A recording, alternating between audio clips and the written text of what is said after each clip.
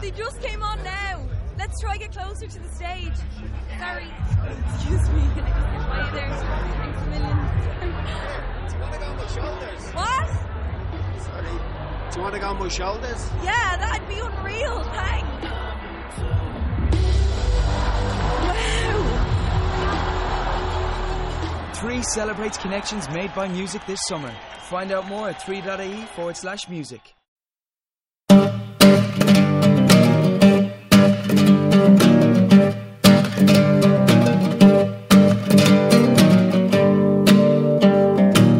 The Tumbling Saber team is proud to present Worthy of Recognition, a look at the names and faces that make Star Wars an unforgettable experience and an integral part of our lives.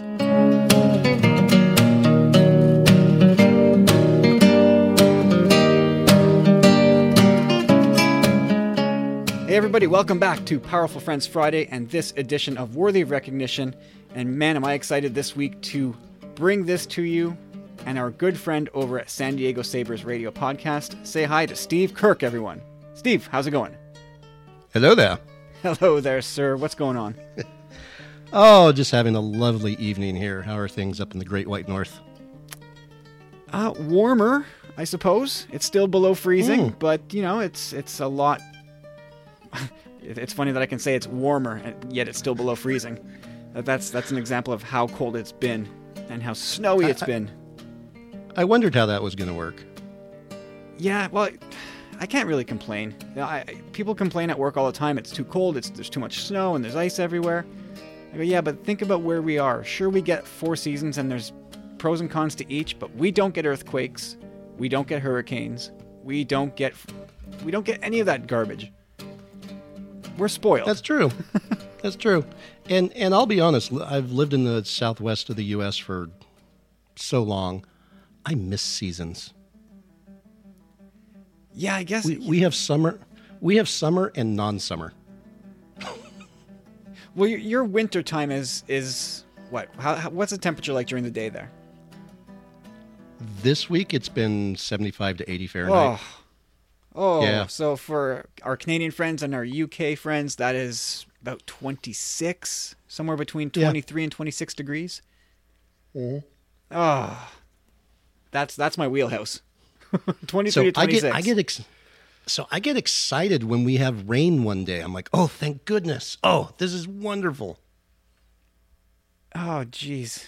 Yeah, well, I've heard tales about Southern California when a drop of rain hits the windshield and everybody drives off the road. Has that been something you've witnessed? That is not an exaggeration. Not people freak out. The government freaks out. So if there's a chance for rain in this area, the Emergency Response Center, they've got a mailing list that I'm on. They send out this email. Oh, there's rain coming this week. Here are all the areas where you can go pick up sandbags.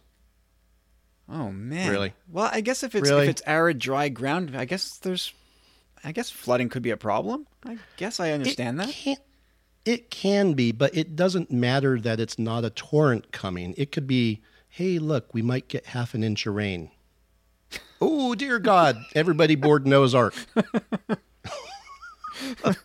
It's just funny how people totally overreact to rain here. I don't remember where I first heard that. I think maybe it was the Jim Rome show, but way back when I used to listen to that. And he used to make fun of his, I think he was broadcasting from L.A. at the time. And he used to just say, everybody in Southern California, one drop of rain hits the windshield and everybody just drives off the road and smashes into each other. So how can that be? Absolutely true statement. It's true. They don't get it. And there is a legitimate issue is when you live in an area where the roads are constantly warm and hot, it brings a lot of oil to the surface. So then you add a little bit of rain and you've got some pretty slick roads suddenly. Yeah, that's exactly it, right? It's the oil and it's everybody driving on summer tires. You don't need all seasons or winter tires like we have. Oh yeah, there's no concept here of summer and winter tires. None. None. They're just tires. They're all just tires. They're just tires. And you could probably let them, the weather is so pleasant there year round. The roads are probably nice and smooth. You could probably let your tires wear right down. And it's still not a problem. You go to the tire store and they'll say, we've got a special on all-weather tires. What do I need that for? That's cute. That's a funny joke. Oh my goodness. All right, so how you doing with your honeymoon with The Last Jedi? I still am enjoying The Last Jedi. I am very positive about it. Mm-hmm. Yeah. I'm right there with you. The more I think about it, and I've been thinking about it a lot, the more I love it. A couple really oddities that I kind of squirm a little bit over, but overall, I'm super excited for March 27th when the Blu-ray drops. I'm excited for Rian Johnson's trilogy. I know. Oh, what a time to be a Star Wars fan. It's so fantastic.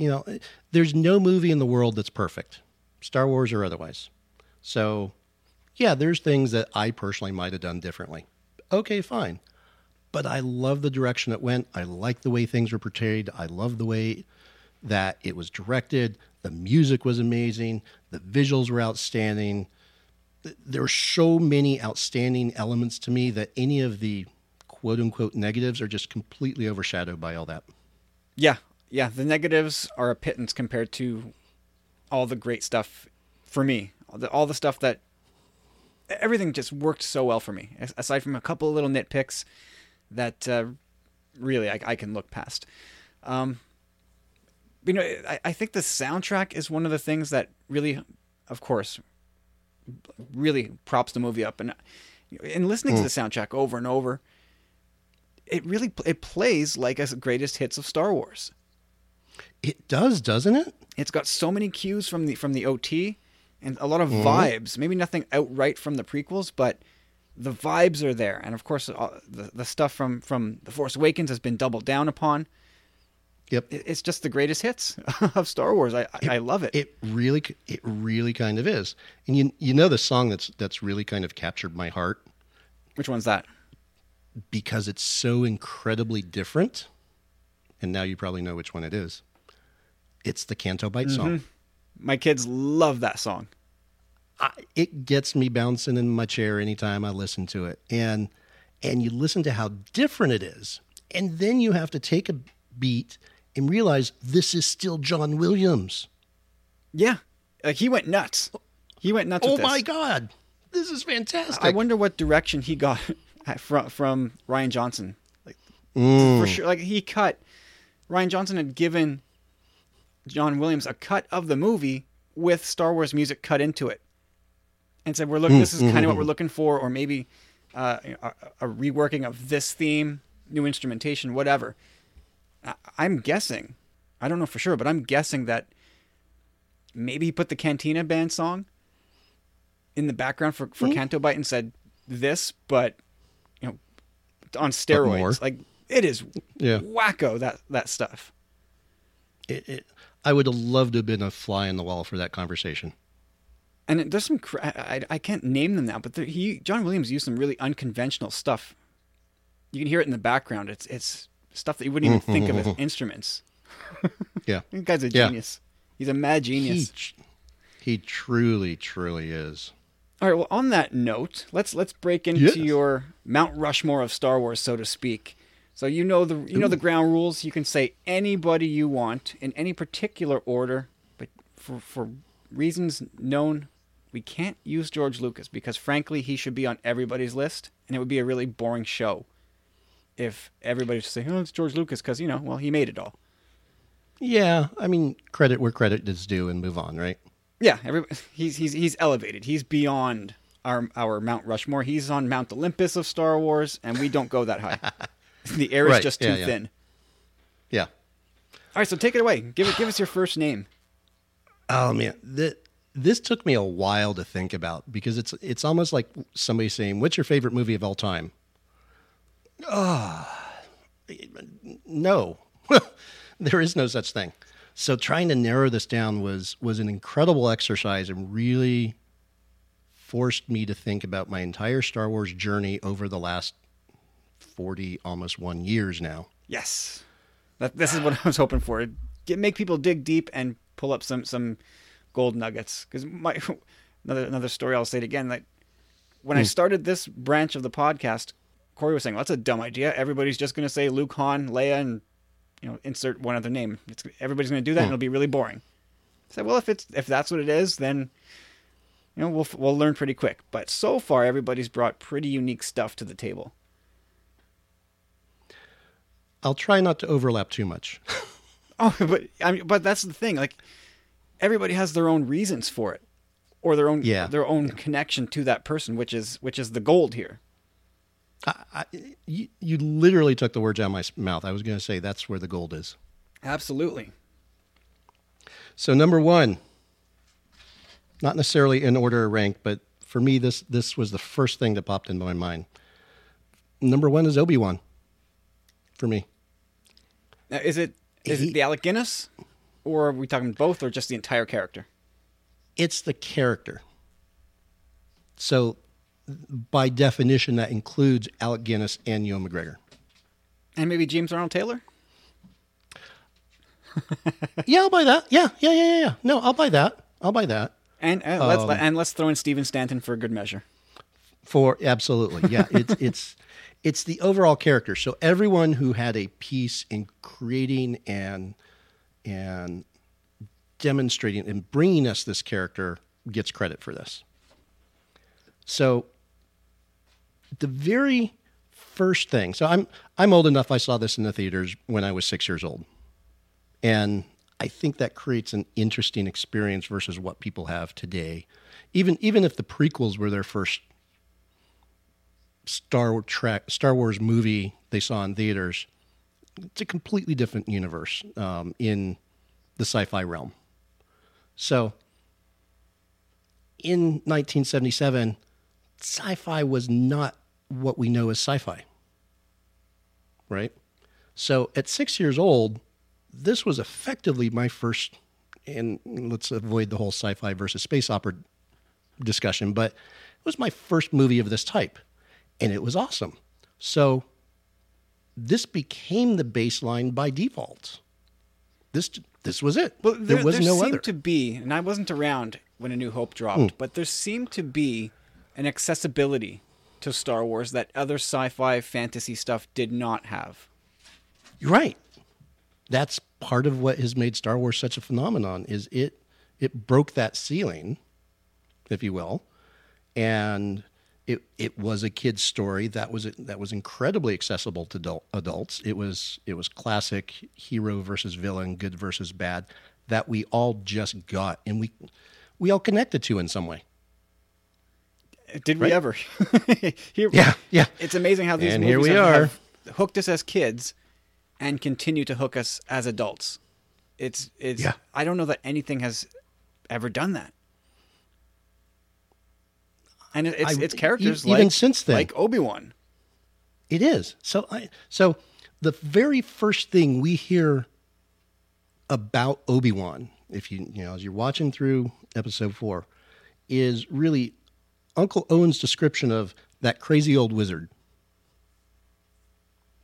Now, me being me, I heard that line, and I still hear this line, and my first thought is, crazy old wizard. Ooh, I want to know this guy.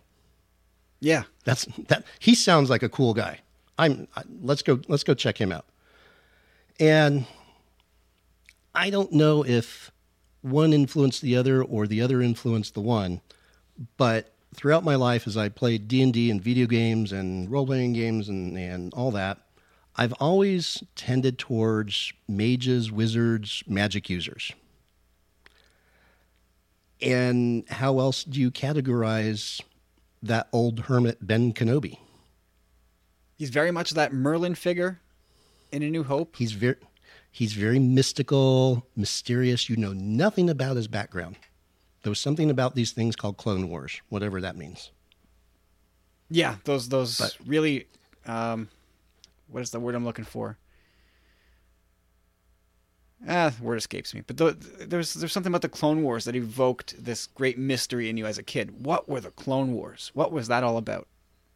Yeah, love to hear that story. But they were epic. He was a general, and he's this mystical wizard. He was a general, so he must be very powerful, and he's clearly this legendary character. Yeah, there's a gravitas to it that, even as kids watching, you're watching Alec Guinness, who's a legend, but we didn't know that as kids. He was just an old man. Some dude. But you bought into it. You knew that this guy was the real deal. He was special. And that's the power of the storytelling right there, is you automatically, not even consciously, you filled in your own headcanon and said, okay, this guy's cool. And he was. Obi-Wan was super cool. Yeah, still is. So then prequels, and here comes Ewan McGregor portraying Obi-Wan, and oh my God, can it be any more perfect? Did they nail that or what? I have never, if you ask me which is a better portrayal, Ewan McGregor as Obi-Wan or Hugh Jackman as Logan, oof, I'd probably still go with Ewan. He was good. Because I can't think of anyone else who could have nailed Obi-Wan that way. Remember those early rumors before The Phantom Menace that it was going to be Kenneth Branagh? I do remember that, and I thought, I remember going, okay, that kind of gives me an idea of ages, and sure, he looks like he could play the role. And I didn't know his body of work super well, but I knew that he was a respected actor. But I'm glad they dodged that. Yeah, that was a smooth move right there. And it makes sense because now Ewan's primed to play Obi-Wan in that gap between episodes 3 and 4. I'm hoping. I mean, it's inevitable. It's coming, Steve. They're not going to get away with it. I think there is a better than even chance of it happening with all the little leaks that we've heard. And I know Lucasfilm has to be quiet about it. It's the wrong time for them to talk about it right now. Yeah, they've got just a little bit too much cooking right now. Mm-hmm. They've got The Last Jedi, for better or worse. They're trying to manage the good and the bad of that. They've got Han Solo right around the corner and Rebels in between to deal with. So to sneak in another announcement, a huge announcement like that, that just might be a little bit too much on their plate. It depends on what the timing's going to be. I'd be you know what? Here's the way I would think of it, because you also have to consider what else is on the roadmap that we don't know about, and they've got to be managing this roadmap for 5 years out, and so they have ideas of what's coming beyond JJ number 9. We have no clue, but they've got to manage all that. So I might argue let the next 6, 8, 9 months play out as is. Let TLJ run its thing. Let Han Solo come out and get to and maybe through the theaters. Then we still have a year plus before JJ number 9 comes out. Somewhere in there might be a good time to re-energize some stuff with a Kenobi announcement. Yeah, that's sort of one thing I dread now in this whole podcasting game. We talk about the news every week, and we always somehow find something to talk about. But we have an 18-month gap coming, which now seems like, we've dealt with drought before. We've gone from 83 to 99, and then from 05 to 2015. So we've dealt with gaps. That's not really the issue. But now it's 18 months. Whoa. Well, let me make you feel better about that. So let's think about this a little bit. So the end of March, TLJ comes out on disc. Fantastic. That's going to extend the time we talk about that, because we're going to get deleted scenes, and we're getting 2 hours of bonus material. That's going to feed us for a while. And then Han Solo comes out. Well, we're not going to talk about Han Solo for 2 weeks and then be done with it. That's going to feed us for a little while. So then you can imagine, come spring of 19, Celebration will be coming out. That's a great time to start doing marketing for JJ number 9. So do we really have 18 months of drought? We might have 6 or 8 months of relative drought before they start, by the time Han Solo really kind of winds down and we're quote unquote out of new material, but then that'll come out in video. There'll be deleted scenes. Okay, that'll feed us for a little bit longer. So maybe, and maybe I'm being optimistic, maybe it's not as bad as we think it could be. I hope not. Things are usually worse in your head than they actually turn out to be.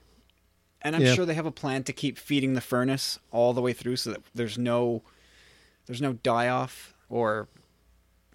Well, you know, but now I think about it, sometimes the absence makes the heart grow fonder might apply. And maybe they do figure that fandom needs a bit of a break. So maybe they do just give us radio silence for a few months. It seems sort of counterintuitive. But they did that with The Last Jedi. They gave us the teaser at Celebration in April, and we heard nothing until D23 in July with the BTS trailer. That's true, eh? There was maybe some... Was EW even doing their thing at that point? Was Bresnikan whipping out his awesome writing at that point? I don't even think so. His big bomb was in early August, wasn't it? Yeah, he had a couple of them, and I think, August, and then again in maybe October. Yeah, that sounds right. I think, when was Vanity Fair? Vanity Fair was was that the July issue? Might have even been sooner than that. I want to say maybe May. No, not May. It wasn't May. Possibly June. Yeah, maybe.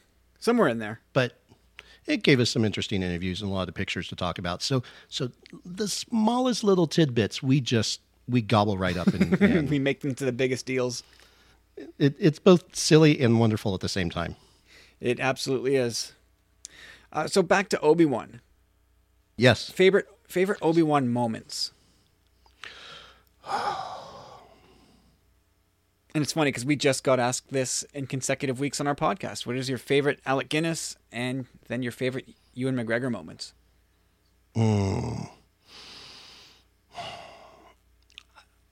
Man, so, okay. And because I help run a lightsaber school, I will tell you one of my favorite moments is the Kenobi Maul fight. Mm-hmm. That's high on a lot of people's lists. Beautiful. Duel of the Fates. Just beautiful. No, not TPM, the Rebels fight. Oh, Twin Sons. Twin Sons. Oh, yeah, that. Twin Sons. Yeah, I guess as the saber technique master here, you would probably think... We all look at the long, drawn-out, choreographed fights and go, ooh. But you look at it Which from are flashy and sexy. Yeah, exactly. But then you see the master do 3 strokes and done. And you go, there you go. That's how it's done. That is literally how it's done. Yeah, and I think that's what Dave Filoni said in the aftermath of all that when you watch those old samurai movies, you see these face-offs. They're not these big, drawn-out affairs. It's a couple strokes and the fight's over. And that's true mastership. If you go to our Facebook page or YouTube channel, I've got some videos up there of our guys fighting, either within our own school or at tournaments. And if you think of it as a point being a session, it's strike, done. That's how it works. Yeah, when you think about the whole idea of swinging swords at each other, that's really all it takes. It shouldn't. It's unrealistic to think that you'll go for 20 minutes and not get hit. And die.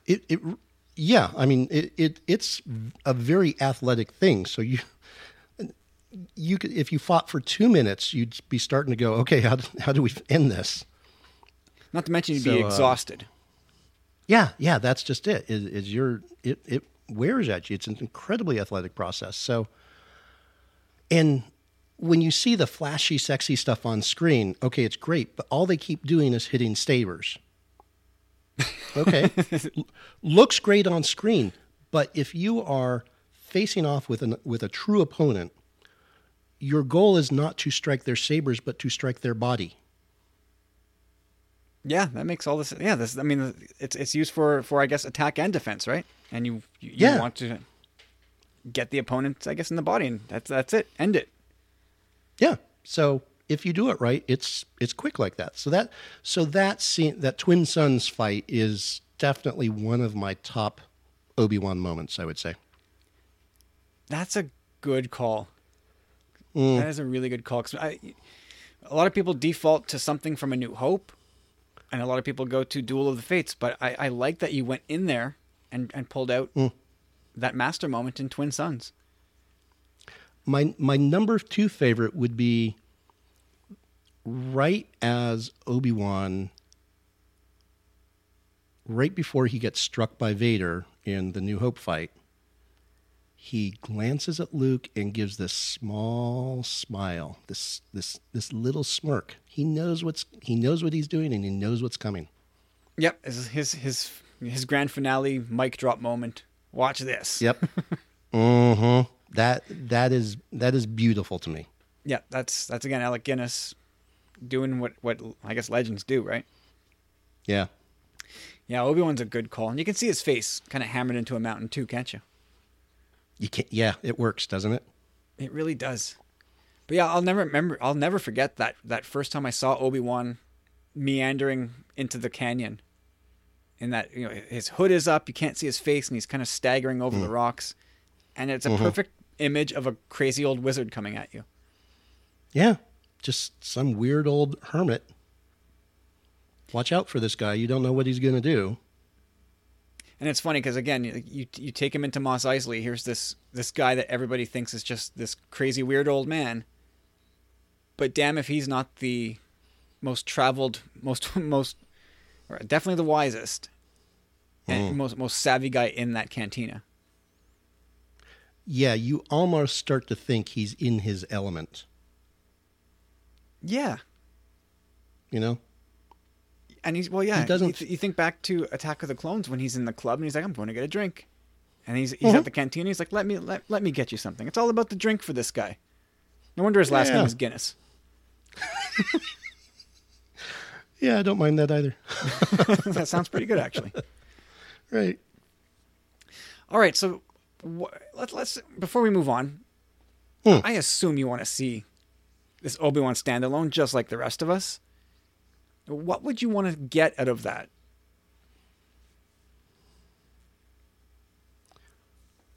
I guess I want to explore. And maybe that, I don't know if it makes for a good script, but I'd love to explore those years when he's watching Luke. So I think there is an inferred relationship between Uncle Owen and Obi-Wan.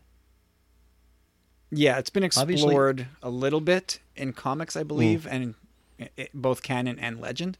But yeah, there's a bit of a relationship, and it's not very warm and cuddly.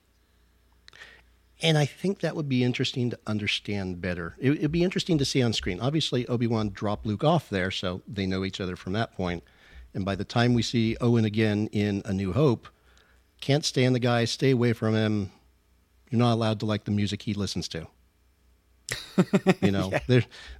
There's a bit of animosity there. So something happened to burn that bridge, and that would be interesting to explore. And then he's obviously familiar with Mos Eisley. Okay, so he's been there, he's interacted. I'm assuming he's going there for more than just picking up groceries. Are there any interesting stories? Almost like a Kenobi movie made in the style of From a Certain Point of View, the book. There could be some mini stories, which is where I kind of caution and backtrack going, I don't know if that would make a great movie, but hearing some of those stories in those 16, 20 years. Could make for a really good Netflix series. Or, sorry, a streaming series once Disney gets a hold of their own streaming service. I wish I could remember who said it. I know it was one of our fellow Commonwealth hosts who suggested the rumor of Stephen Daldry being connected to this project. Yeah, so that was Mark on his daily, and I think that was off a suggestion from Nathan that maybe that's where this is all going. That maybe Stephen Daldry's going to format this for a TV series. And that could work. And maybe you could do it. It could be the type of thing that it spans the entire 19 years or whatever it is, time spent. That's an angle that's not been considered yet. That maybe it's, 10 episodes, and each one sort of explores his first couple, his year 1 or 2 on Tatooine, and so on until we get much closer to A New Hope. Mm-hmm. That would be really interesting. The more this sits in my head, the more I like it. I almost like it more than a standalone movie. Yeah, that's a great question too. Do you want the movie or do you want the TV series? And I think most people go, "Oh, give me the Star Wars movie." There's something really special about Star Wars in cinemas. And on first knee-jerk reaction, you go, "Yeah, of course." But then just do some math. If you got 10 one-hour episodes, you get 10 hours of Obi-Wan content versus 2, maybe 2.5. And the other thing with a good movie, even if it's a fantastic movie, it will leave questions open. There's just not enough ground, right? Right. So if we get a standalone movie, even if it's a fantastic story and we love it and it's brilliant, we're going to be left with questions and going, I need more. I got to have more. You didn't answer this thing about, whatever happened between Obi-Wan and Satine. Is there a story there to be told? You didn't tell us that. Yeah, he didn't talk about her at all. We didn't see him reflecting upon that. Yeah, how dare you not answer that question? There are things that would get left out. So the more I think about Obi-Wan TV series, the more I go, oh, that's something that would get me to pay good money for Disney's streaming service. Yeah. I'd be on. Take my money. I mean, they're taking it anyway, right? Disney's going to own me. Between Google, Disney, and there's maybe 2 or 3 companies on this planet that just they own me. It's over. Yeah, you put all those fees together, and it's like house payment, car payment, and entertainment payment. Pretty much.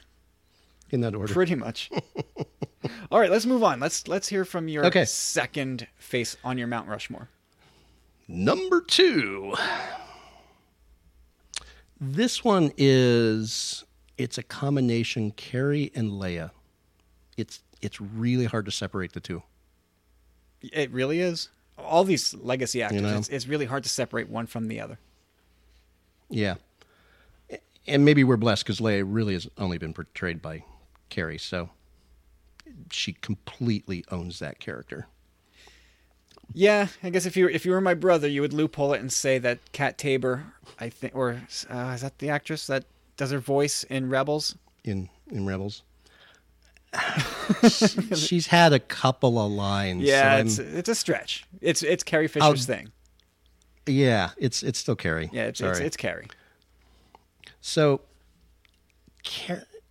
if I kind of cut to the chase, Carrie / Leia represent hope. Absolutely. Punctuated with Rogue One, right? Yes, all the way through. From A New Hope through the entire original trilogy, and you could potentially even say, her and Luke's birth in Revenge of the Sith still represent hope, and Rogue One, and TFA, and Last Jedi. It's always about hope. One of her earliest bits of dialogue is her projection, her message to Obi-Wan, "Help me, Obi-Wan, you're my only hope." There's a sense of, she portrays, even in this darkest hour, even in the face of incredible odds, she still has hope. And the way she portrayed the character, and we've all talked about how amazing Carrie was in A New Hope and so on and so forth, she just exudes and brings to the entire story that there is a way through this evil. We can succeed. And if you kind of then take this into real life and say, look, one of the main reasons we watch entertainment of this nature is to escape real life, right? Absolutely. And so having something that we connect to like this with such a message of hope connects us back to our real lives and our own personal struggles, and can revitalize us. And through her portrayal and through her work that she's done, she can deliver us hope in a very personal sense beyond the screen. Yeah, she will. She will live forever with not only Star Wars fans, with everybody. as somebody who always had hope that there was a better day. Just one more day from now, it'll be better, and I'll keep fighting. Mm-hmm. Have you read Leia, Princess of Alderaan? It's in my queue still. Right now I'm trying to get through from a certain point of view, and then I think that's going to be my next one. I've got 5 or 6 Star Wars books in queue right now. You sound like me. I've got Rebel Rising and Guardians of the Whills, and I've got Dark Disciple and A New Dawn. Yep. Mm-hmm. And the list goes on, and there'll be more coming for sure. But right now I'm going through Leia, and it's fascinating. I read Bloodlines, which was amazing, incredible, and I think once I finished that, I bought Princess of Alderaan. Said, okay, this got to be next. Oh wait, maybe 1 or 2 others first. Yeah, it's really good. Claudia Gray is pretty much a wizard when it comes to writing Star Wars. I just wish they would just give her I don't know how many books can she handle. Just give her a 10-book deal, a 5-book deal, something. Because I will take as much Claudia Gray Star Wars writing as she can possibly muster. I bet she's got stuff in the works. I really hope so. I bet you. What she's doing with Leia is really, it's fascinating. It's taking the Leia that we meet in A New Hope and deconstructing it just a little bit and seeing her build into the character that we meet. And it carries through to The Last Jedi. You can see some of the mistakes that Leia calls Poe out for in The Last Jedi. She's making a little bit herself in Princess of Alderaan. And it's nice to see that circular type of thing where she wasn't always perfect, but she figured it out. Mm-hmm. Yeah, that's a great call. Did you ever get a chance to meet Carrie Fisher? I never did. I came close.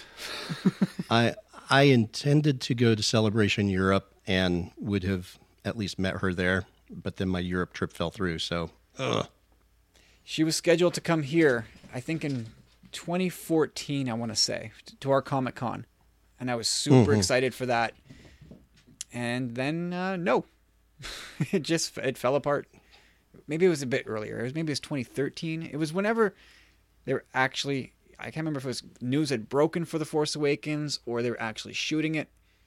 But the understanding was she's not coming because there's actual new work with Star Wars to do, and she regrets it, and she'll come back in the future. And I left it at that. I was like, okay, with all this stuff going on with Star Wars, she'll do the rounds again, and for sure I'll see her again. Yeah. Not so much. You just never know. Yeah, and we're just over a year past her death, and it's a little bit easier now. But I'm looking at her on my poster on my wall, and it's not. It still hurts. It still hurts, and to think that she was the baby of that group. There's yeah, nobody right? younger in that movie. Yeah, not one. And person. I still look at her and I go, "You're 19." Yeah. In A New Hope, I'm like, wow. Remarkable, that she was able to just stand toe to toe with those actors throughout that whole movie. Her being the only girl, and she's 5'2" or something. She's this puny little human being, but she just had such a big, commanding personality. She just that's part of what did it for her and made her so amazing. Have you read any of her personal books? I have not. I'm halfway through a lot of books. I'm halfway through The Princess Diaries, her last book that she published right before she passed away. The one where she outed her affair with Harrison Ford. Yes, I've heard that one is quite it's fantastic. It is in Yoda's words, it is a page turner. I've heard that about that book. A lot of interesting stuff, a lot of I don't want to say dirt, but it's really really revealing. It's history. Yeah, well, on that note, have you seen that? What was it called? The documentary with Bright, her. was it Bright Lights? I forget the name, but no, I haven't. And in fact, somebody asked me about that yesterday. I was like, oh man, I've got to go get that and watch it. I've been meaning to. Yeah, it's called Bright Lights, starring Carrie Fisher and Debbie Reynolds. Yeah. And that was only slated to come out Geez, she passed away in 2016, late 2016. I think it was only supposed to come out mid 2017. But because of her passing, they said, you know what? The world needs this Pull it up now. And so they released it very shortly after her death. It's actually really good. I've got to bring that to the top of the queue and watch that. Yeah, it's an hour and change, and That's easy. yeah, but it was tough to watch. Just so soon. Yeah. Like the wound was still so raw after she passed away. Like watching all that, and going, oh God. I mean, celebrity deaths don't faze me. I just don't have connections with people like that. It's like, oh well, that's really sad. I'm sorry to see them pass. I cannot believe how I reacted to this. I was not expecting that from somebody who I've never met, and I'd hear or I'd specifically listen to Leia's theme, and it would just bring me to tears. I was afraid. It's incredible. I was afraid of how I would react in The Last Jedi when we knew that, obviously Leia was going to be all over that movie, as would her theme. And I thought I would just be like a blubbering mess. But I did too. I didn't. I wasn't. But Really? oof, it cuts pretty deep. There were a few moments which brought tears still. I've seen it 3 times, and even on the 3rd time, even when I know what's coming and I've experienced it, just one little tear right there. I'm like, it's still there. Ryan, damn you. Oh, bless you and damn you at the same time. Yeah. Yeah, no, there's a lot of those moments in The Last Jedi. And so sadly, that's going to be it for Leia. Well, what do you foresee for her in Episode 9? How are we going to deal with this? You want my prevailing theory? Well, I want your theory, and I want your wish. Or my approach. My approach. Let me put it that way. I think even Leia or Carrie aside, you've got to have some sort of time jump here. It just, from a story point of view, that's what you need at this point. 3 to 5 years would be appropriate. I would not go beyond 5 years. It's too much. And much more beyond 5 years, you start having to age the younger characters, and that gets difficult / expensive. And that can be problematic if you don't cross the uncanny valley. Yeah, you open yourself up to having them look inconsistent from one scene to the next. Yeah. So you don't want to age them too far. So I think you could go as much as 5 years without worrying about either CG or prosthetics. So, okay, fine. So, assuming everybody sticks to what they've come out and said, they won't digitize her. Good. I think that would be... It would be unfortunate. And there's no good way to handle it, I don't think. But I think I have an approach. So I'll tell you what I don't want to see. So I don't want to see them digitize her. I don't want to see them kill her off in between off screen and just have the crawl open with General Organa has died. God, no. Please, no. You got to tell something, just a little bit. Doesn't have to be a huge arc, but you got to touch on it on screen. I think so. The character deserves that, right? So if you can't show her, because you've committed to not doing that, if you don't recast, they've said they're not going to recast her and they're not going to CGI her. Great, fantastic.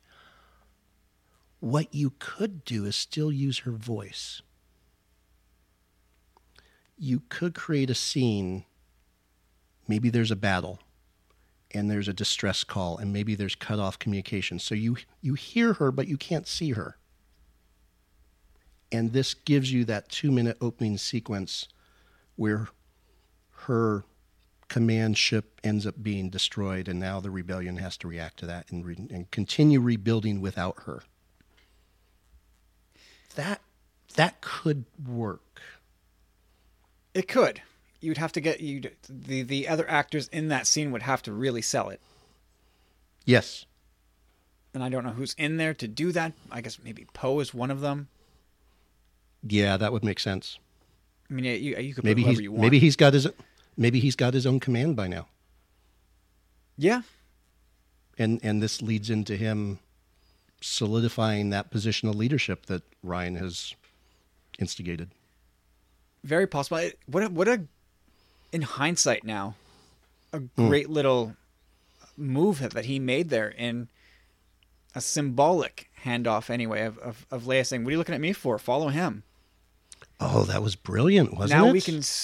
we can stuff as much meaning into that little line as we want to now. That not only is that a symbolic passing of the torch, that is an actual literal passing of the torch if we want it to be now. It's really kind of fun talking about The Last Jedi with people who are not in as deep as we are, where they see these little things and they assume they were done on purpose because she passed away. Nah. And then I have to explain. You see, by the time she passed, the movie was, it was all It was wrapped. It was done. Sorry. not quite what happened. Like, when they've told us what we shot of Carrie is what her role is. We're not changing a thing. And they didn't, as far as we know. And you know, she's right through, she survived the movie. A lot of people thought that maybe they'd go back and edit the movie a little bit to make it seem like she was gone, or no. Like she's obviously right there, alive and kicking, good to go into episode 9. But and you know what? If it were JJ directing the movie and he said, "No, I didn't do any editing because she passed away," yeah, JJ, we've heard you say these kind of things before. I'd be 50-50 on if that was true or not. But one of the things we've heard a lot about, and I think we've seen in TLJ, is that Ryan is a hardcore fan. He loves this franchise in his heart. Oh, yeah. So I am willing, if he says he didn't change anything, and he was still in edit at the time, so he could have, but if he came out and said, "We haven't and we won't," I'm willing to believe him. Sure. I'm definitely willing to believe that. Yeah. A lot of people were saying in the aftermath, saying that when Kyla, or when the Raddus got shot and she got sucked into space, that should have been it. That's how you write out Leia. Yeah. It's like, yeah. Well, wait a sec. That it arguably, it might be her best performance as Leia, and definitely her last. And that's to be her last scene. You're gonna take away her reunion with Luke. You're gonna cut out the rest of her brilliant scenes. No. Can't do it. It would rewrite the film. Yeah, and there's a huge domino effect. Yep. So yeah, no, I'm glad they left it in, but it gives, well, I guess it gave Colin Trevorrow fits on how to deal with that. And yeah, it might have cost him his gig. I wish I knew enough people to figure out what really happened there, but I have to imagine that was the linchpin of him getting walking papers. You think so? I mean, that is one of the theories, that it just, the way they dealt with it wasn't to his liking, or to Lucasfilm's liking, and they wanted it changed. I don't know. I have no clue I don't know his work well enough. I obviously don't know him at all. Yeah. What could have been so unsatisfactory to get the guy shown the door? I'm even willing to entertain that he was stumped by how to do it. That he's the one that said, look, we've been fussing with this for 6 months, and we've gone back and forth, and I can't do it. I can't figure out a way to do this. Yeah, you won't let me recast her. We can't CG her. I don't want her I don't want to write up her death in the opening crawl. I'm stumped, guys. I guess I would be surprised if he just tapped out. Then again, at a certain point, you have to say uncle. I don't know what to do, guys. Especially in a Star Wars movie. How do you walk away from doing a Star Wars movie? But if you understand the magnitude of this thing that you're having to deal with, you don't want to be the guy who got it wrong. Oh, no. No. So I could see, if I had signed up to do it, if I put myself in his shoes and I had a director's ego, but then this happened, and if I just hit a wall, you know what? maybe we talk about a project again in the future, but I don't think I can do this to the quality it needs to be done. So I would, if he tapped out, I would really respect that. Yeah, because right now I think he gets a bit of a rough ride. Yeah. One of the reports is that his ego was just out of control and he was thinking a little too highly of himself. Yeah. Maybe. Directors do that. Yeah, I guess he wouldn't be the first and probably won't be the last. Mm-hmm. And who knows how that message gets out there, right? I don't want to say Lucasfilm was putting out little hit pieces about the guy or leaking things to the press to make themselves look better. I doubt that. I don't want to put a tinfoil hat on about all this. Yeah. But it's hard to imagine that dealing with Leia's fate didn't play a huge role in Trevorrow being ousted.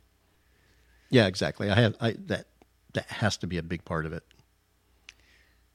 So do you have any favorite Leia scenes? Wow.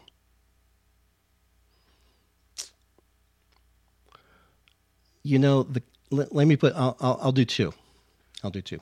There's the classic and the modern. So, the classic favorite Leia scene would be in A New Hope, because I'm that weirdo where A New Hope is my favorite movie, not ESB. That's not weird. It seems like I'm in the minority, but that's all right. That doesn't stop me. In the detention cell scene when they're pinned down in the hallway and she just grabs the blaster and says, "Fine, I'll get us out of here." Yeah. That is You've never seen a heroine do something like take charge and do that. Yeah, all she needed them to do was just open the door and let her out, and she'll I'll take it from here, dummies. Yeah, but she grabs a blaster, takes charge of the situation, and down the chute they go. It's like, wow, that exemplified Princess Leia was not a quote-unquote princess. She had no problem getting her hands dirty. She knew what she was doing. She's in charge. Love that. Yeah, that's a classic Leia scene. So that's my classic scene. My more modern scene, it's almost a tearjerker. It's in The Force Awakens when she and Han are having the moment at the Rebel base on Dakar as he's about to fly away to Starkiller Base, and he pulls her in and she rests his head on her head on his chest. Yeah, I remember seeing that in the trailer and going, that's a goodbye hug right there. That hits you in the feels. Yeah, because we knew, or at least I had a very, very strong sense that TFA was going to be Harrison's one and only appearance as Han, and that hug was Han leaving for whatever reason, and foreshadowing. Yeah. I felt that at the time, and it's true. So that whole scene, you see Leia, she walks in as a general, but then it hits you in the feels at the end of that scene, and she's still vulnerable at the same time, and it kind of encompasses this whole range of the character. Yep, for sure. So, yeah, and yeah, it's going to be tough, man. Moving through Episode 9, I mean, the door was wide open for Leia just to do her thing in that movie. I know, and now we'll never know. It's just so heartbreaking. Yep, but very worthy of recognition, as we like to say here. As we say. All right, number 3. Now, it's a little bit of a repeat, but it's still incredibly personal to me. The Maestro. Yes. Mr. John Williams. Yes, sir. You might be the first person to... No. Tim brought it up when he was on. All right. Yep. Sorry, Tim. Yep. I did some research. But I had it on my list before I heard him mention it, so it's not because of him. So music has always been a very deep personal thing with me. It's that thing that can just influence my mood. It can bring me to tears. It can make me jump up and down and dance around. It's one of the most impactful things of life to me. And throughout my adult career, I've really had a lot of experience appreciating music for what it is and its impact on entertainment. 15, 20 years ago, oh, that's a great soundtrack, but you never really consciously noticed it a lot during movies. It was mood music for the most part, and it just, you subconsciously absorbed it. Yeah, you take it for granted almost. Now we're so much more aware of it, and the risk that Lucas took using a symphonic score, which had just not been done in this genre before, and the genius of what John Williams done. Try and imagine Star Wars with anyone else doing it or doing it differently. It just, I've tried. I've tried. It doesn't work. It doesn't work. No. It does not compute. John Williams' score is Star Wars. It really You is. cannot separate the two. You could argue, I might argue, anecdotally, that it is the Star Wars score is perhaps one of the most recognized pieces of music across the planet. Well, we're two Star Wars fans, two die-hard Star Wars fans here. So you're not going to get an argument from me. And I'm a huge Star Wars soundtrack junkie. Well, you and I have talked online about vinyls and that super crazy fancy 3-disc vinyl set for A New Hope's 40th. It's so good. Well, I guess we can talk about that here, but I think I agree. I couldn't really tell you another cinematic score that would have a greater recognition globally. If you think about if you walked into a pub in an alley in London and you broke out your phone and played the Imperial March, everyone would know what that is. 100%. If you went to the Vatican, they would get it. If you went to a shop in Tokyo and you played the Star Wars theme, people would gather around you and start asking you questions. I can't imagine going anywhere except maybe sub-Saharan Africa, and even then, Well, maybe in China. Recognize it. The last two movies haven't done super well, so maybe in China they wouldn't know. Yeah, that's very sad, but they don't know what they're missing. So the other thing that makes this really personal for me is I have had the blessing to see John Williams live twice at the Hollywood Bowl conducting the LA Philharmonic. Nice. Doing all of his movie scores. Oh my God. That's got to be something special. So hearing him do Superman and Raiders and E.T. and all the classics, fantastic. Oh man, this brings me back. You get jazzed up. That's just the appetizer. The whole second half of the show is then Star Wars. And as he opens the second half of his show, a majority of the audience busts out their lightsabers. That's what they're waiting for. That's what everybody's there for, right? So this is that whole musical symbiotic reaction when you're at a live show where the conductor and the orchestra are into it and the music they play feeds the energy of the audience who then react and pump out this more energy, which primes the symphony to do and the players and the artists to do even better. And it just becomes this very symbiotic relationship. And people get out of their seats as the Imperial March plays. And this whole troop of lightsabers start marching around the Hollywood Bowl in time to the Imperial March. And you have been taken to a new universe. You are crying out of joy. This is where you are meant to be in this moment. And it is so, both those times have been so emotional for me. It literally brought tears to my eyes and just, it's so overpowering. So if you ever get the chance to see him, and he is getting up there in age. The last time I saw a show was year and a half ago, and it was an effort for him to get through the show, but he did it. He did it. He loves doing it, but it was pushing him physically. So if you ever get the chance, jump on it.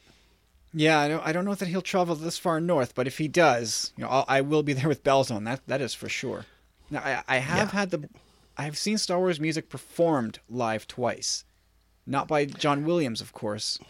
But it's still a treat to see. I saw one in a local orchestra that, they play locally in and around Montreal, but it's only wind instruments, and so they. Oh, interesting. Yeah. I mean, it's harder to find out string sections, so they do everything only with wind, and I think they do have a piano, and they do have some percussion, but mostly it's wind, and they do a really, really good job. So that was fun to see. And I also got the chance, I think in 2008 or 2009 or so, to see Star Wars in concert, which was a lot of fun. A lot of fun. Before the prequel announcements, it was sort of in that dead zone where we just thought, this is what Star Wars will be for us going forward. It's going to be these one-off experiences, animated shows, whatever. That's how we're going to live. But Star Wars in concert was fabulous. But it is one thing to see Star Wars music live. It must be another thing entirely to see Star Wars music live conducted by John Williams. It really is. It's powerful. And between sets, he'll turn around and stand on his podium and tell little stories and talk about things. And I remember in the 2016 concert, at one point, it was right before he played some music from TFA. He told this darling little story about talking with JJ about scoring TFA, and they sat. He wasn't really sure if he was. This is what he said. He wasn't really sure if he was up to doing it, and sat down with JJ, and they went through the script and saw what was going to happen. And he said he just absolutely fell in love with both Daisy Ridley and the character of Rey. And the way he put it, he said, I cannot allow anyone else to score her theme. I have to do this. Yeah, he's very protective of that theme and of that character. Yes. Which is good to see. It's good to see that he's... those little... Yeah, he's almost treating it like his granddaughter, I guess, in a way. In a way, yeah. So it's beautiful to hear those little stories and feel that connection and that power and passion behind them. It's connecting to all of us, right? Oh yeah, like you said off the top, it's impossible to picture Star Wars without his music. It just does not work. It's try to envision Star Wars without the Force. Like it's you're just a story. You're stripping out the genes, the DNA of what makes Star Wars Star Wars. Just can't be done. Favorite soundtrack overall? Is it A New Hope, just as it is your favorite movie?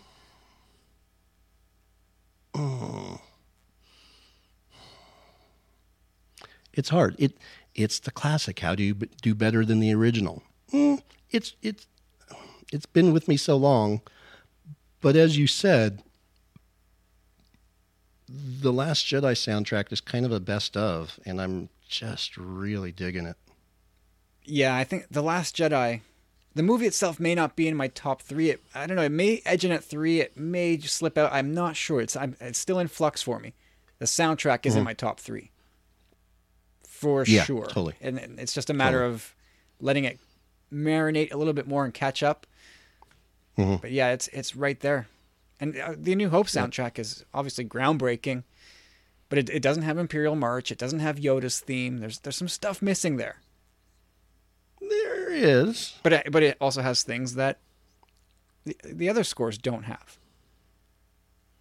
It's still one of those things. We talked about the vinyl. Is I can put the LP on, and I can turn up the volume, and even though it's the opening theme song and we've heard it hundreds of times, when you turn it up and you hear it in kind of a controlled environment, it still gets you. Oh yeah. I don't get to do that very often, I've usually got too many ears around that it's too loud. And my kids love when I put the Star Wars music on in the car. That's all they want me to put on. That's all. It's amazing that they say, Dad, put on which soundtrack, kids?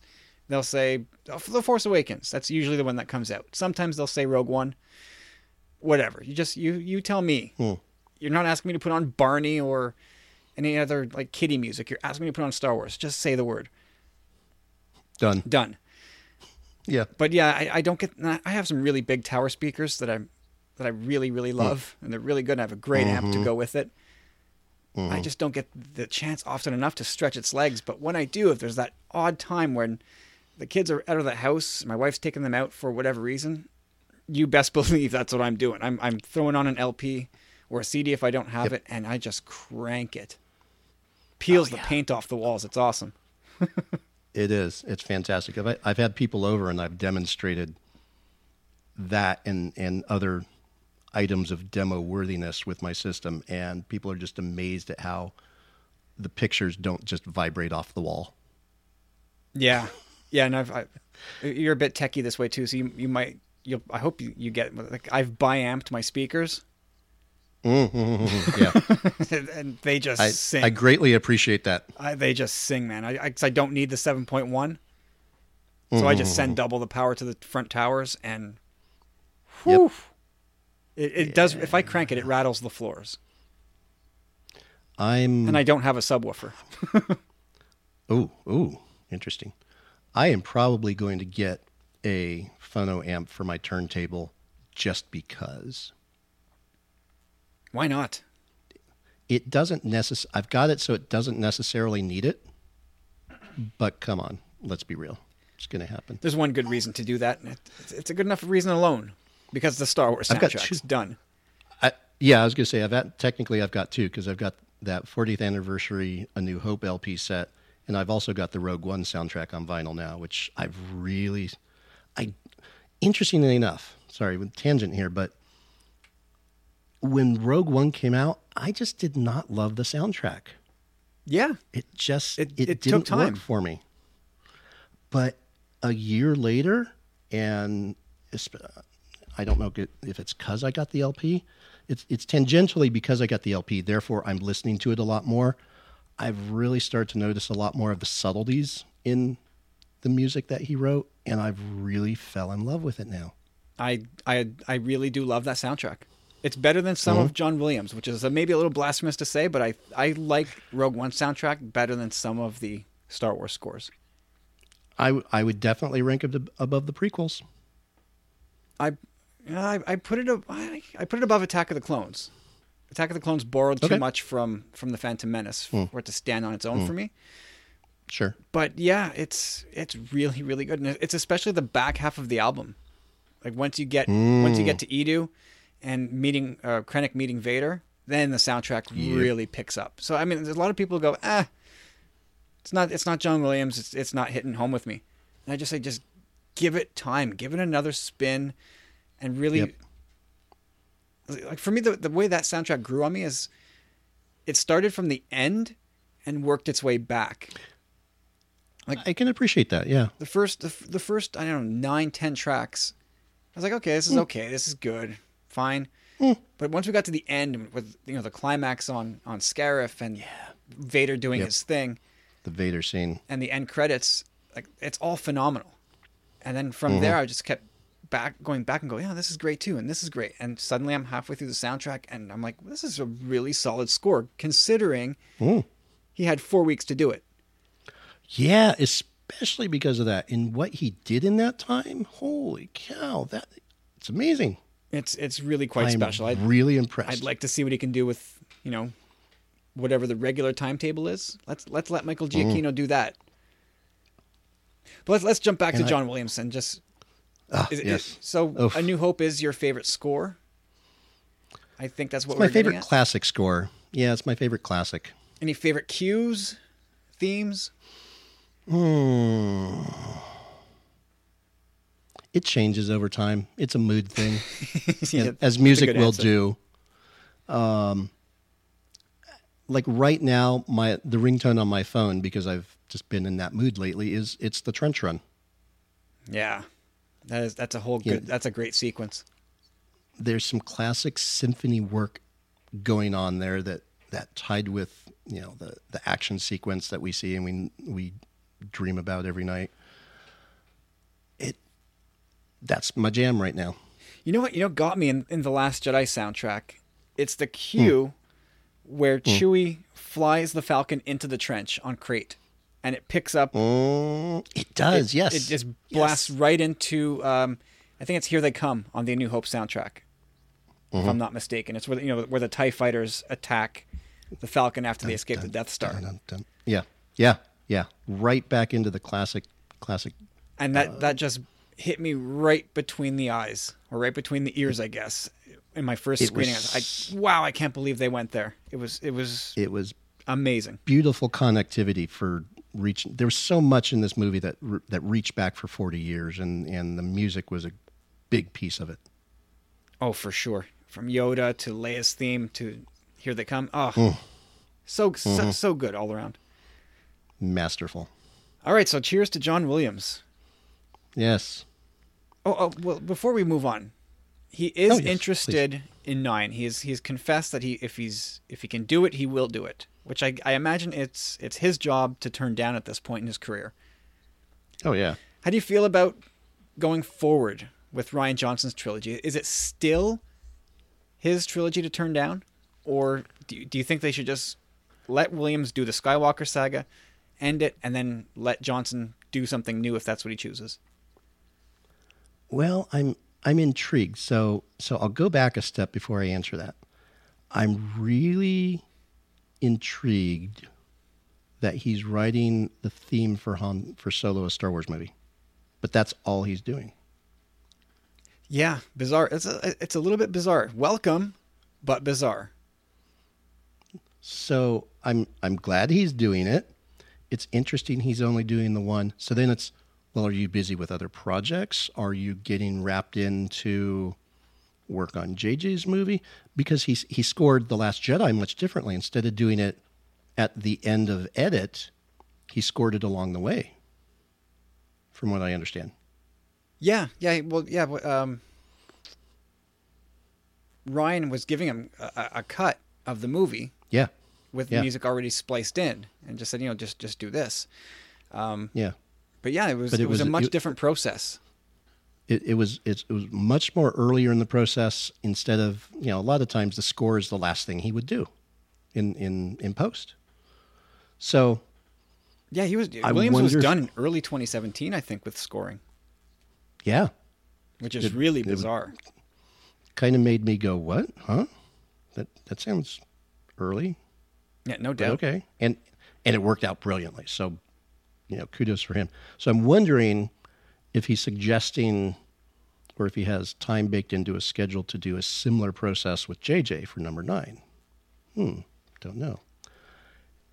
And then, so then back to your question about the trilogy. Well, so part of me worries about his age at this point. What is he physically able to do? And dear God, what happens when he passes away?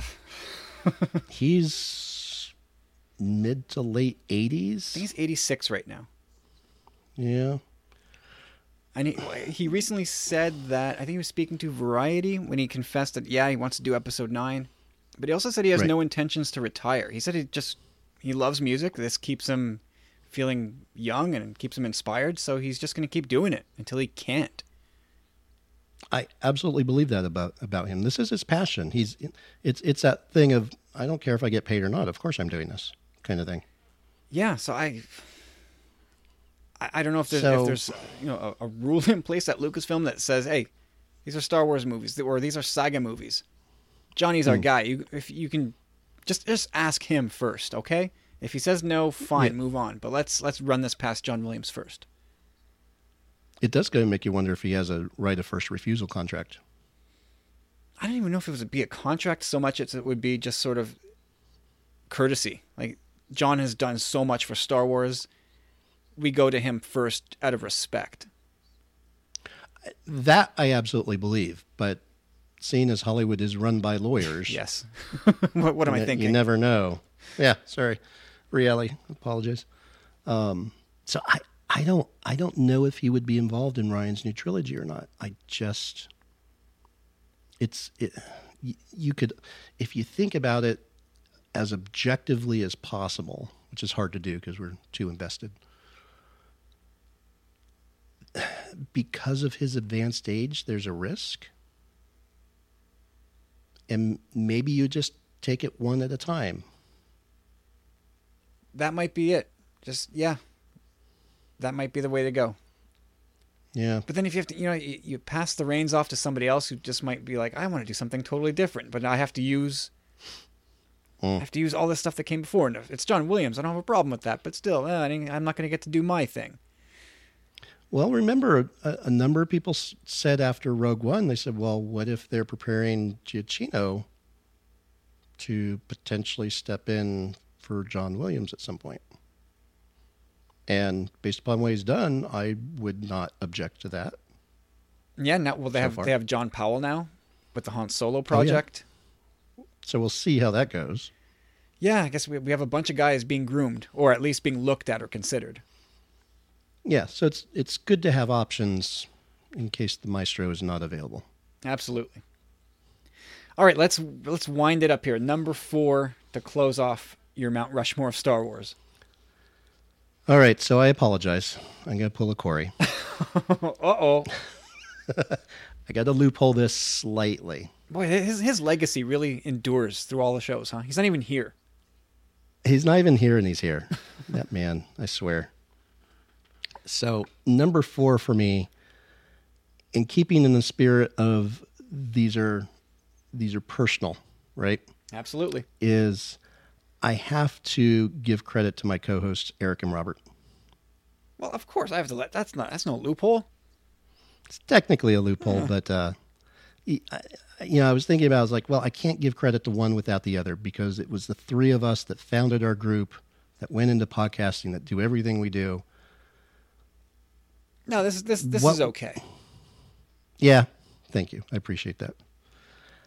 We've the work that we've done together in creating this lightsaber combat group, it's going to sound nerdy as hell. We are bringing Star Wars into real life for people. Sure. Yeah, it's making it a real tangible activity. Since we were children, we've played with lightsabers, everybody, and pretended this was real. And now we're making it a real thing. And so as a result, there's this intense feeling of this thing I've created. I'm now part of something that's bigger, which everybody tends to enjoy, being part of something that's bigger than they are.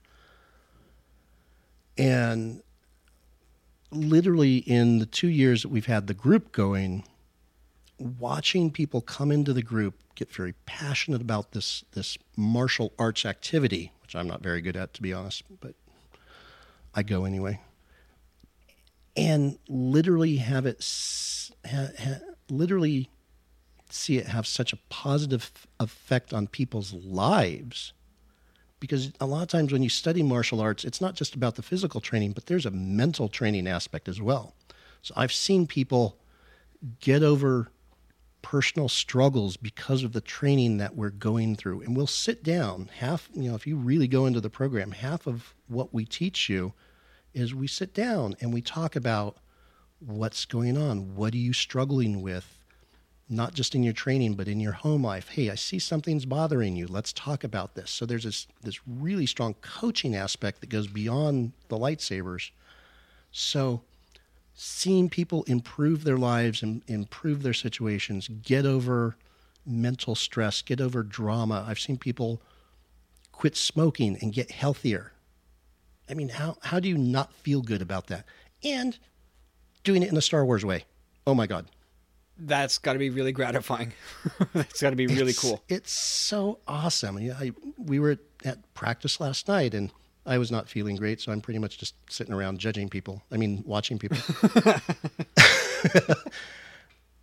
But watching these people, I'm thinking, wow, you've only been with us for 6 months, and I see your technique improve. And I can sit down with Eric in private sessions and say, hey, what do you see going on with this guy?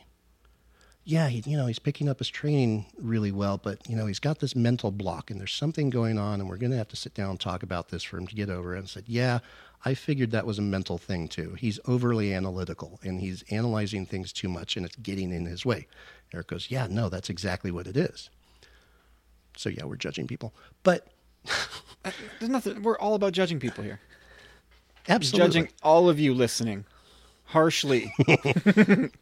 Right now, you don't even know it. You're all graded and there's no bell curve. It's too late. Just give up. We've already judged you. So it's fascinating. It's so good to be part of something like that. And then to get your nerd on at the same time. Holy cow. That's cool. And then you guys set up the podcast 53 episodes ago? Yep, 1 year ago, almost just over exactly. And that's been just another huge aspect of this, which for me has just made me dive into Star Wars even deeper than I have the last 40 years. And it's such an amazing feeling. And then part of this is your fault, and part of it is the guys over at the Nerd Room that now I'm starting to get into Sorry, some not collecting. Sorry, not sorry. I've got my first 6-scale sideshow. I've got another one on order. My Funko Pop collection is growing. I've got to get a case now. Oh, no. Yes. You've been ensnared. The comic books are starting to weed their way in. I'm not. No. The tentacles. You don't hear any resistance in my voice either, do you? No, it's just like, all right, here you go. Take my money. Here's my PIN number. Go nuts. And then, okay, you'll love this. I've got a guy who does my taxes. Oh, here we go. He's a big collector too. So he has sat here and helped me figure out how to make all these collectible things a tax write-off for me. No. Yes. Wow. I want to quote Newt Gunray and ask, is that legal? It is Nice. based upon the business that I have and the work I'm doing. It is absolutely legal. I will make it legal. That's phenomenal. So I need to set up a business then and start writing off all my There's so collectibles. many advantages. There's so many advantages. It's fantastic. He's like, do you go to the movies? Well, yes, that's a tax write-off. I think I should go to the movies more often. He's like, yes, you should. What? Yes.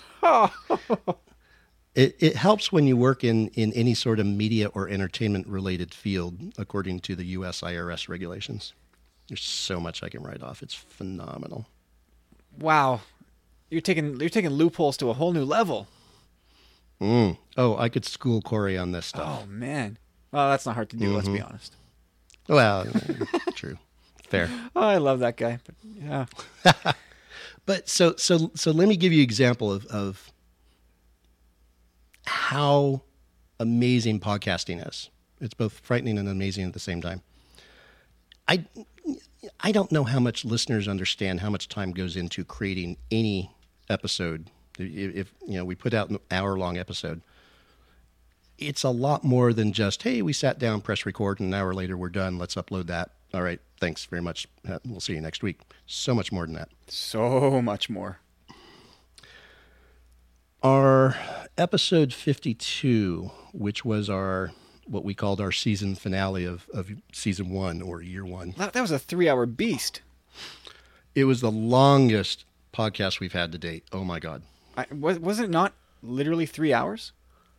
It was like 3 hours and 1 minute. Yeah, full 3:01. Oh, I remember. I was like, wow.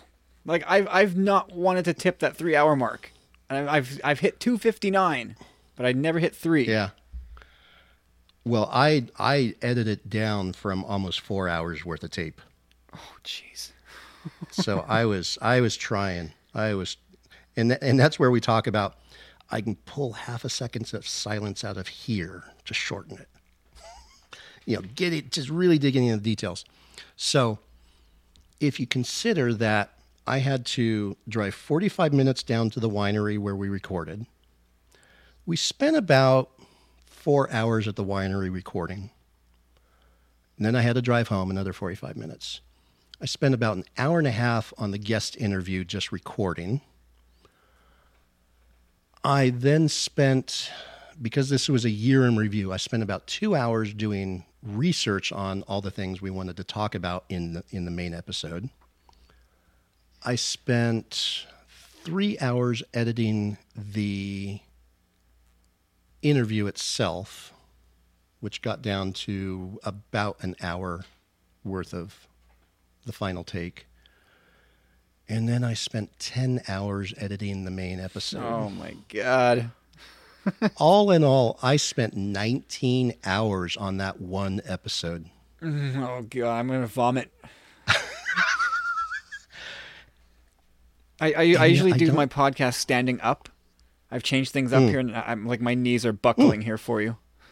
Oh, I'm sorry. By the time it hurt. It really hurt at the end. I'm just like, oh my God, just get to the end. I'm almost there. It's the final 10 minutes of tape. I can just I was so tempted to just be like, skip to the end. You're done. I was like, no, I can't do that. I got to do the process. See it through. Got to do it. Got to persevere. I was done. I hit upload and I went to my sofa. I grabbed a beer and I'm like, I'm done for the rest of the day. I don't think I moved. I was physically exhausted. Yeah, it's we say it's a labor of love, but there's a lot of labor involved. It's quite the thing, and the deeper you get into it, I think I don't know if people think that the more you do it, the more streamlined your process will get, and the more efficient you'll get. I guess that is true in certain aspects. Parts of that's a true statement in some areas, but then there's new things that you take on or other things that happen, and yeah, you you're build out continually learning. Yeah, you build out one area of the show into this, or you expand that, or you add a second, third, fourth, and fifth podcast. Who does that? That's strange. You keep giving yourself more and more and more to do, and it's, wait a minute, this is out of control. But I love it. Yeah. It's chaos, but I love it. I do too. As I don't bring that up as an example to complain about it. No. It hurt, but God, I love doing this stuff. Like I've complained so about editing and all the stuff that goes, the show notes and prepping the show and the editing and all that other garbage. But it's somehow become like part of the day to day. It's part of what I've done for the last 2+ years, and if I didn't do it for a week just during the holidays. About 10 days, I didn't look at the mic, I didn't make show notes, and it felt weird. Yeah. So anyway, that's what it is. Yeah. It's just good. It's the very definition of a labor of love. Indeed. And so all this stuff that we do, going back to Robert and Eric, is I got contacted by a guy in Vegas last night who wants to start his own lightsaber group. And we've had this fantastic exchange between last night and today, and asking questions and getting lots of answers and hearing more about what he wants to do. And you end up taking a moment and stepping back from a moment for a minute and think about how this thing that you started really randomly 2 years ago has turned into a thing where now people are asking if we're interested in starting another chapter and growing upon, expanding upon what we've started. And it's humbling. It's scary. It's humbling. It's all kinds of things, right? Oh yeah. Yeah. There's a first aspect of, I don't know if we're ready for that. But a lot of times you're never ready for what you go do. And you kind of in hindsight realize, I was as ready as I could be. So who knows what's going to happen with this? But when people start contacting you and you talk about these things, it's just, it really helps you understand what an impact you're having, even beyond what you can see. Yeah. Yeah. Every now and then we get a note from a listener, and they'll say, Stu Baca recently left us an amazing note of gratitude, and it was so humbling. And we've gotten a couple over the last couple of years, and it's just okay. I mean, this is why we do this. At first, it was purely for us because we like Star Wars, And then you start seeing that people actually enjoy what you do. And that's why you keep stepping up to the mic every week and putting out something new and putting your heart into it and hoping that it continues to work for people. Yeah. We've said from the beginning, as long as 3 people listen to our show, we'll keep doing this because it's just fun. It's a lot more than 3 people listen to our show. I'm still not always sure why, but bless them for doing it. We all sort of have that imposter syndrome, right? Like, nobody's going to... Why is anybody listening? Yeah. They do, and they tell us they like it. Okay, thanks. Yeah, we've got a diverse set of topics, so we kind of span a large spectrum based upon, it's a podcast from a lightsaber group. So yeah, we want to talk about lightsaber fighting, which interests some people, but probably less interesting to other people. And then we want to talk about Star Wars stuff and dive really deep because this guy keeps sending us what if questions that take us into rabbit holes. I think that guy probably owes you a question. We can always use content, whoever that guy is, if you're listening. I'll talk to him. Oh, excellent. Good. All right. So lots of different topics, and it ends up being a little bit of something for a lot of different people. And no one has ever come back to us going, I wish you didn't do as much of that.